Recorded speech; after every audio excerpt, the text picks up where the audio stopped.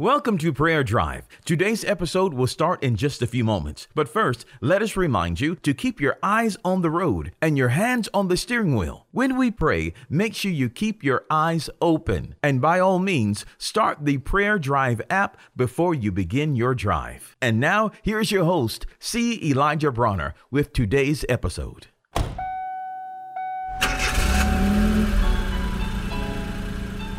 Welcome to Prayer Drive. This is C. Elijah Bronner, and I'm so happy and excited and delighted to have you to tune in and join us today. Man, it is such a wonderful day, a blessed day, and I'm grateful for you, man. Love you so much. I'm so excited. I can just barely stand it. Man, God is so good. He is so good.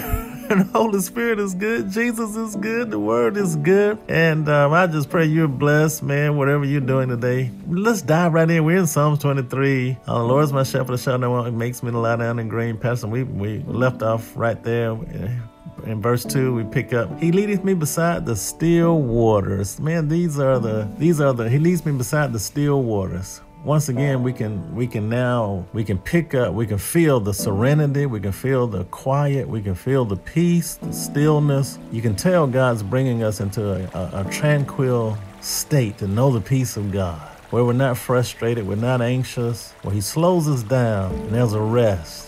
There's a calm, there's a peace. The still waters are for refreshing as well. It refreshes us, renews us. We drink from these waters. He is the living water. We drink of Him. One thing I learned about sheep, early in the morning, when they go out to graze early in the morning, it's the dew that's on the grass early in the morning. And this is where sheep actually get most of their water. It's from the dew early in the morning when they go out to graze. And that represents to us that He's our living water. And if we'll drink of Him first thing in the morning, oh man, it sets the tone for the entire day. We have His life flowing through us. We have His joy and His love and His peace. When we partake of Him, we have His power and His glory and His presence in our lives. And it just sets the entire day. When we drink of Him first thing in the morning. Drink of Him.